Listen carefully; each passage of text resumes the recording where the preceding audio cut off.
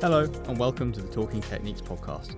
Brought to you by Biotechniques, this show brings you the latest from the frontiers of the life sciences, straight from the people exploring them.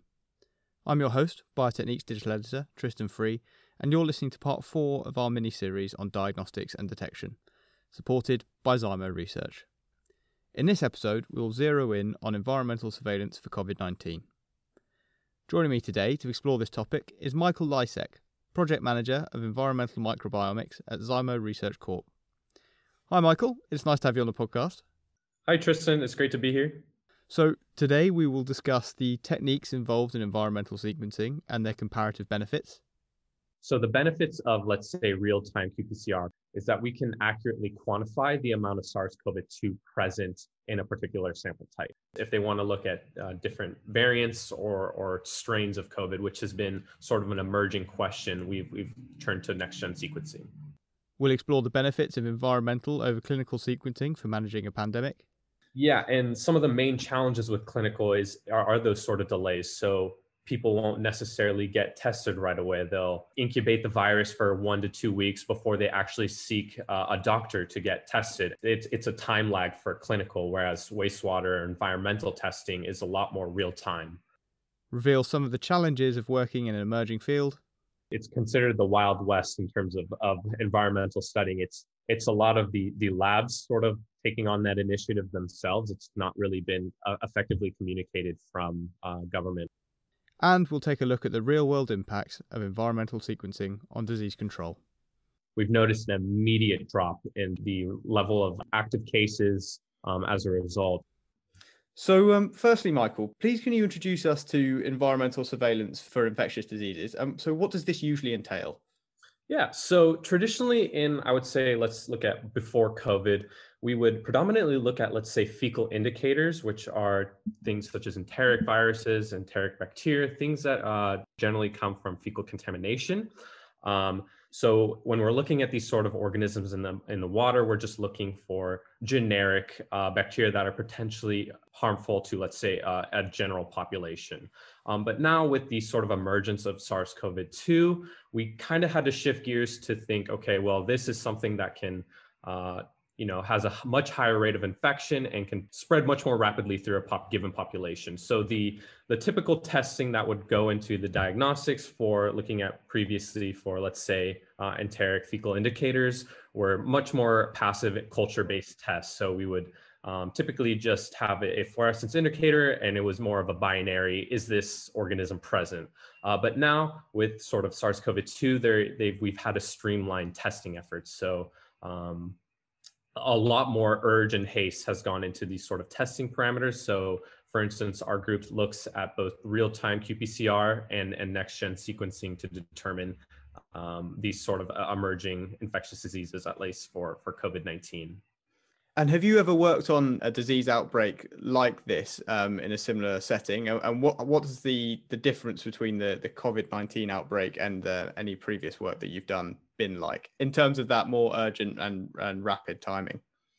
Yeah, so in previous past, like I said, we'd look at fecal indicators, which are a lot more slow moving.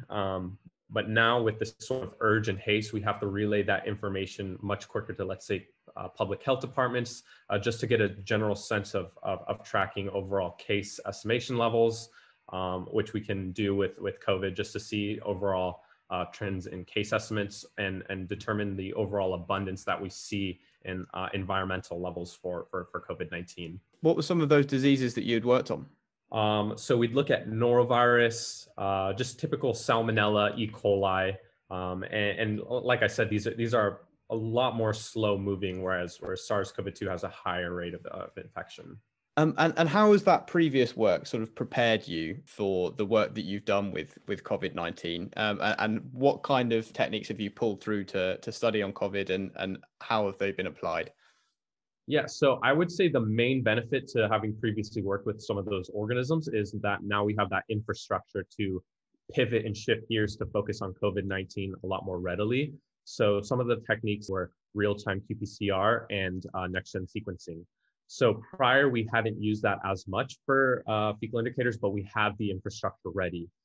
So at least in the example of SARS-CoV-2, when we needed to pivot quickly, we're just able to rapidly adapt. So the benefits of, let's say, real-time qPCR for a diagnostic test is that we can accurately quantify the amount of SARS-CoV-2 present in a particular sample type.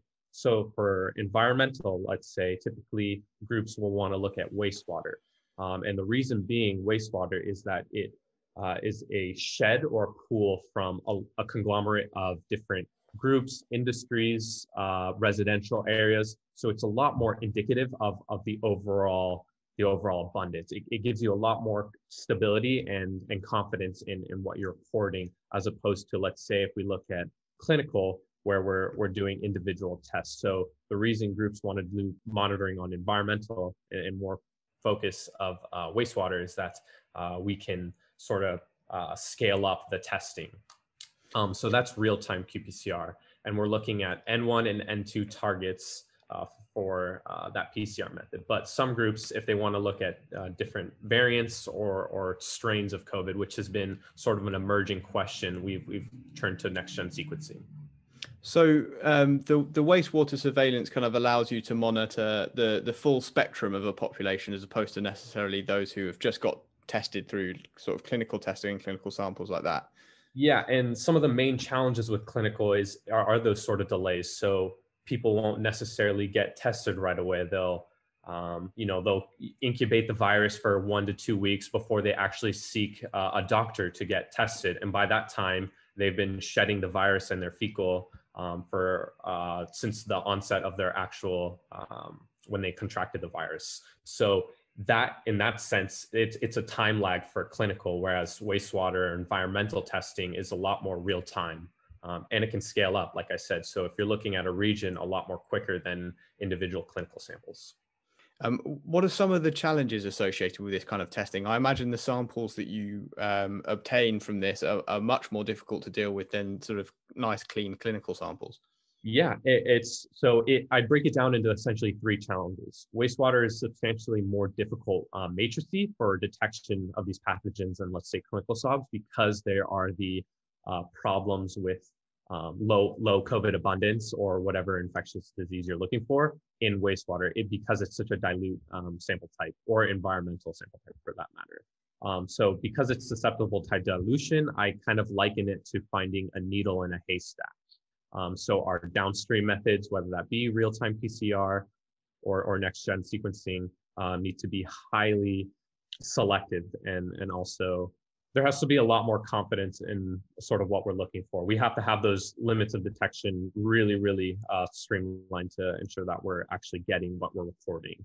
So the other challenges are just, once we have that information, how do we present that back to public health departments in a usable manner where they can effectively take protocols or look to quell or suppress the virus, which has been sort of a pain point and challenge. But likewise, with wastewater being such a highly dense bioorganic sample type, and environmental sample types for that matter, they just are composite of the viral genome. So we're getting samples from all over a region. It mixes together, and it becomes very difficult to identify certain data sets that the public health would like to see, such as whole genome analysis, which becomes very tricky when trying to sort of jumble up and analyze the data. So we are able to do certain things, but not necessarily to the extent that public health believes that they would need. So what are the reasons that the sort of full genome analysis is more difficult? Is it that the sort of RNA fragments in those samples are more fragmented, or? Yeah, typically in environmental samples, the RNA is substantially more fragmented as opposed to clinical.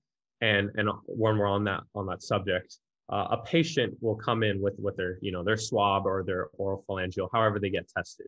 We're under the assumption that they have one strain or 1 or 2, sometimes 2, which is highly rare. But in an environmental sample type, it is that conglomerate. So we're looking at an assortment of different abundances of different variants. So it becomes real challenge to really track and identify those whole genomes. But what I can say, what we can do is we're able to monitor certain mutations or SNPs based on the sequencing data, and ascertain a level of confidence that we see, based on this proportion of mutations, that we have X, Y, and Z, or at least in the example of California, in Southern California, we've seen variants such as B.1.429, which is a typical a typical California strain. We haven't seen strains such as B.117, such as the UK variants. We've seen a predominant majority of the California strain in our environmental sample types. So essentially, it's good to signify that we have a higher abundance of those as opposed to foreign strains. So that's where we really need that kind of clinical data as well, in which I say we kind of need a merge in two fronts to kind of tackle this virus. So whilst the clinical data can probably allow you to do more thorough sort of next generation sequencing and whole genome sequencing, the wastewater surveillance and the environmental surveillance gives you a broader sort of perspective on what the scene is looking like in terms of the variants you're getting. And so would you say that because you have quite a high abundance of that California strain, but few others, that kind of indicates that transmission that's happening in the Californian community is kind of staying within California and only happening between those residents? Yeah, we can essentially make those rough correlations. So the goal with, I would say, if we take wastewater, for example, if we see that over time the trend starts to shift, that's where we can make certain assumptions such as vaccine escape. If we start to see certain variants like the Brazilian strain P1 or maybe the South African strain, if those start to show mutations in higher abundance, that's when we can raise a flag and say, look, we're shifting from our typical background noise where we just have the California strain B.1.49, 419, and we're starting to see these rise in additional mutations. So that's where the sort of benefit lies. So you've just touched on it there, but you've talked about the sort of variations that you'd be looking for. So obviously, as you said, in the UK, we've got the B.1.1.7 variant, which was, I think that was actually detected through clinical samples. But you're scanning using the environmental sequencing to look for things like vaccine escape. How would you scan for that in the environmental samples? How would you go about observing that? Right. So like I kind of detailed, we do have the variant mutations for each of the known strains on record, and we have that in our GAT2. It's our sequencing folder and how we analyze the data. And if we see a shift in the mutations associated with that strain, so if we take B.1.1.7, so we haven't seen that yet of abundant proportion. So it could potentially be there. However, it's not insignificant portion. So what we can safely assume is if after a time it starts to increase in several of those mutation sites, over time we can say that, look, there's the potential that with this increase in relative mutation, there's the likelihood that there has been vaccine escape for these strains if they're not sort of at those levels that were typical background noise. So do you think that you'd be able to determine whether the sort of acquisition of those mutated variants in your samples was as a result of progressive mutations and evolutions essentially of the viral variants currently present in California, or if they were as a result of people coming from the UK or coming from Brazil and carrying with them those variants to California? Yeah, that's a great point. So what I can say with certain is if we look at general regional variants, so like I took B.1.419, for example, we are able to ascertain that based on those mutations, it is within a localized region, and most likely it wouldn't have mutated an additional time outside of, let's say, California in the UK, and then came back to the United States. Whereas if it's a UK strain based on a hallmarker of certain traits, we are able to determine that it came inbound as opposed to mutating here, which is highly unlikely for a virus to have the same mutations. One, have it mutate in UK and then come here, as opposed to originating here as the California strain and then mutating to the UK strain. Okay. And when you're analyzing the samples, do you find that there are any advantages to using sort of PCR-based applications to analyze them, or next generation sequencing focus applications? Yeah. So let's take PCR based, it is the turnaround time for PCR is a little bit quicker than next gen sequencing. It is a little more time inducive in from both the target amplification to the library prep to the sequencing itself, and then abstracting that data in terms of variant calling and ascertaining those mutations with confidence. We're looking at maybe a 2 to 3 day time lag behind PCR data. So that one of the benefits, if you're just looking for the COVID concentration, which is a proxy or indicator for the number of COVID cases in an area, it's a lot more efficient if we're just looking at PCR, and we can determine essentially how the virus is propagating or sustaining at similar or plateauing in an area. It's a lot more efficient and streamlined with PCR, but we do get those added advantages with next-gen sequencing, such as variants detection. And when you're using those techniques on these wastewater samples, do you have any advice or tips for sort of best practice in using those techniques with these samples? Yeah, so the main, I would start from sample collection because that's huge.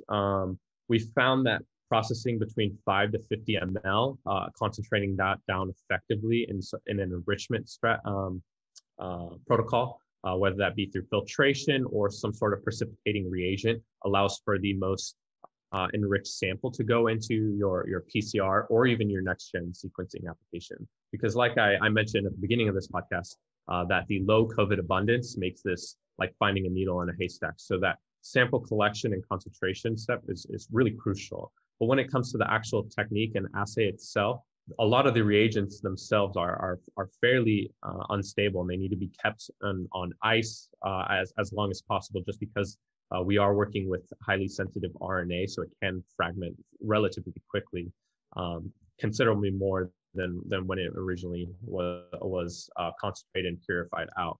So there is that sort of ease and necessity for good handling skills when working with them. But likewise, just making sure that you're in contact with sort of the recommended guidelines that the CDC provides. So they recommend targeting sites such as N1, N2, and ESAR-BECO for gene targets, which are they're very highly characterized and have been sort of the hallmarkers for this testing. So we've covered a few of the challenges there, and you've also just given me a few tips for how you conduct these sequencing applications and PCR applications to the best of their ability. So what are the real benefits of using wastewater surveillance and environmental surveillance for managing a pandemic? Yeah. So and I can relate this to what we've seen in overall trends here. We didn't implement, let's say, the right and proper precautions for social distancing right around the holidays. And we noticed as a result that we had a surge in COVID concentration levels for the N1 and N2 targets here in Southern California, whether that be localized around LA or here down in Irvine. So essentially with that, we can use that as a predilection or for the next time when there's a potential outbreak that, look, based on what we saw, we didn't implement the right policies. If we would like to limit the spread of this infectious disease or virus, essentially now we're better prepared for sort of the ramifications of not doing so. And we can look at, hospital admittance data in conjunction with the wastewater testing we've done. So it essentially prepares us better for the future now that we have this testing, this infrastructure up. And likewise, in parallel, when we have this next-gen sequencing system up, we can not only detect variants of, let's say, COVID, but moving forward, we can also identify and flag unknown species. So in the future, let's say before an additional rise of let's say, whatever the next pandemic might be, and, God forbid that happens, there's the likelihood that something else will come up. We can immediately flag unknown species. So it's that general sense that before a spread even happens, we can look to stop it. In your current work, are there any trends that you can comment on at the moment that you've observed using this wastewater surveillance that you've then been able to pass on to the authorities?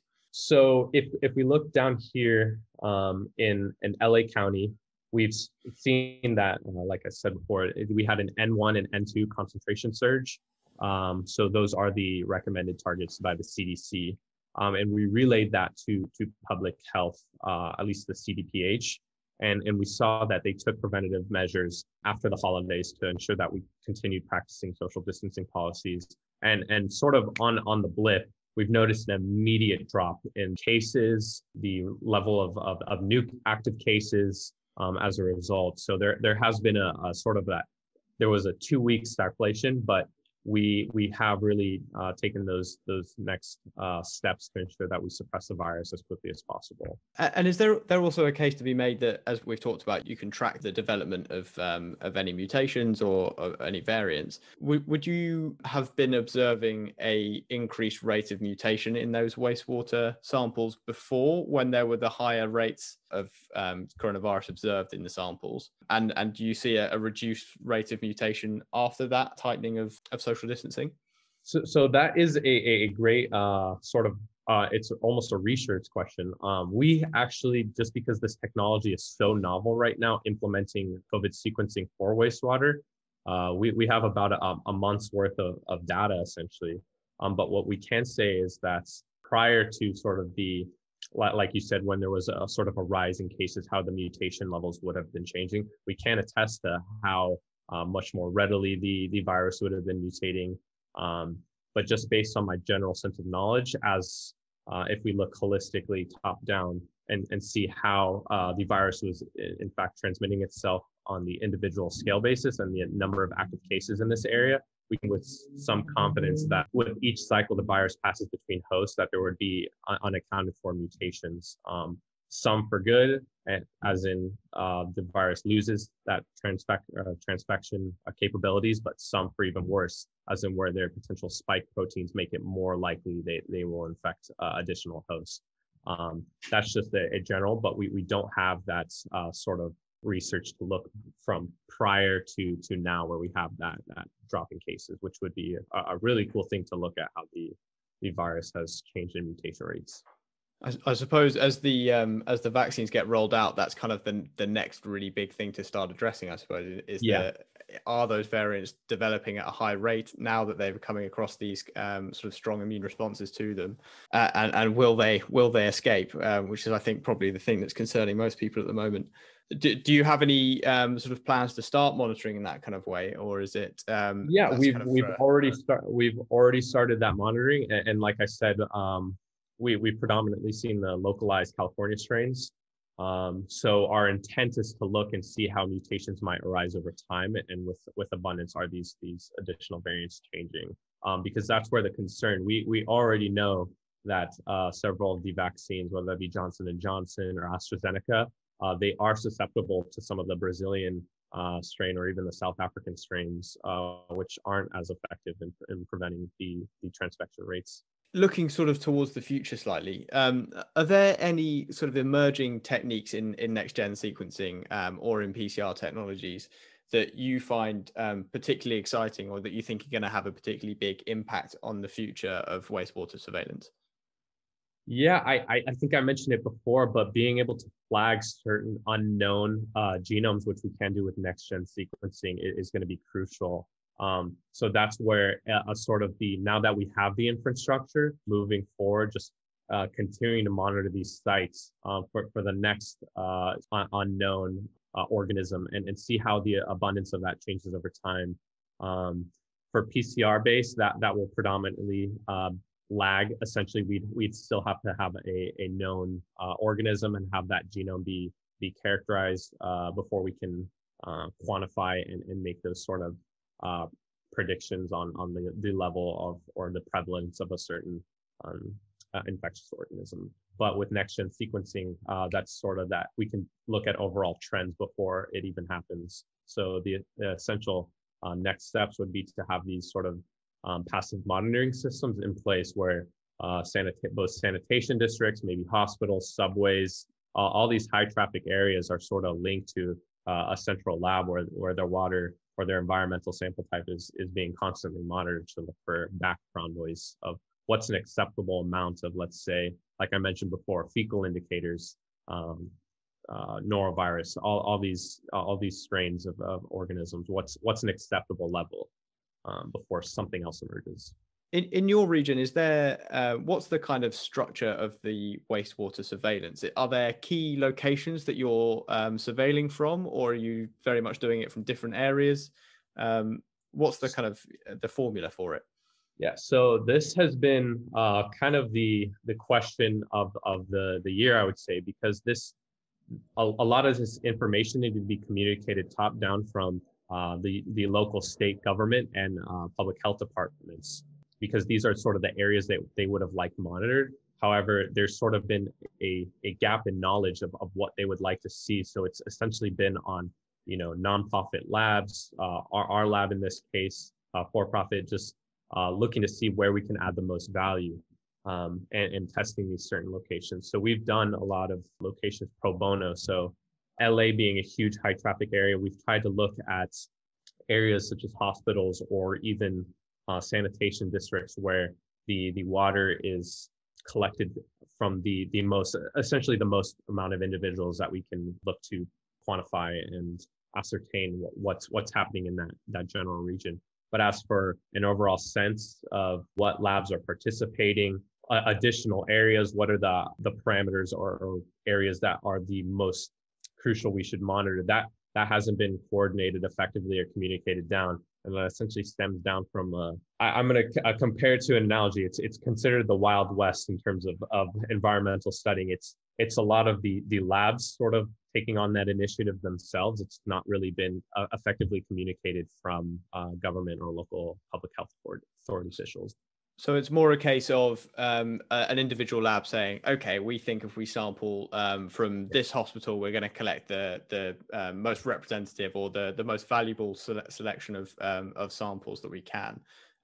Do you think that maybe that's work that needs to be done in preparation for next pandemic is to find those sort of optimal sites to sample from to make sure that you're collecting the most representative sample of your city or your county or your state even? Yeah, most definitely. These sort of infrastructural questions to monitor areas are definitely needed moving forward. Because like you kind of alluded to, we don't know what's coming next. Hopefully this won't be in our lifetime, but just based on what we've seen in years past, every decade or so there's something new, whether it be Zika virus, Ebola virus. There's something to always look for in terms of infectious diseases. So having that sort of knowledge of what sites and areas would be the most representative of whole regions would be crucial. Well, while it's definitely concerning that these new threats seem to be emerging at a fairly consistent pace, hopefully with these kind of learnings from this pandemic, we'll be much better prepared and we can get these preparatory studies conducted and the infrastructures implemented in time to deal with the next one that arises. Michael, thank you so much for coming on the podcast. Take care, Tristan. Let me know your thoughts on today's episode at @CyTristan on Twitter, where you can also get in touch if you have any suggestions for topics you think we should cover in future episodes. You can find Talking Techniques on Acast, Spotify, and Apple Podcasts, or look for the podcast section on our website at www.biotechniques.com. Thank you for listening, stay safe, and goodbye.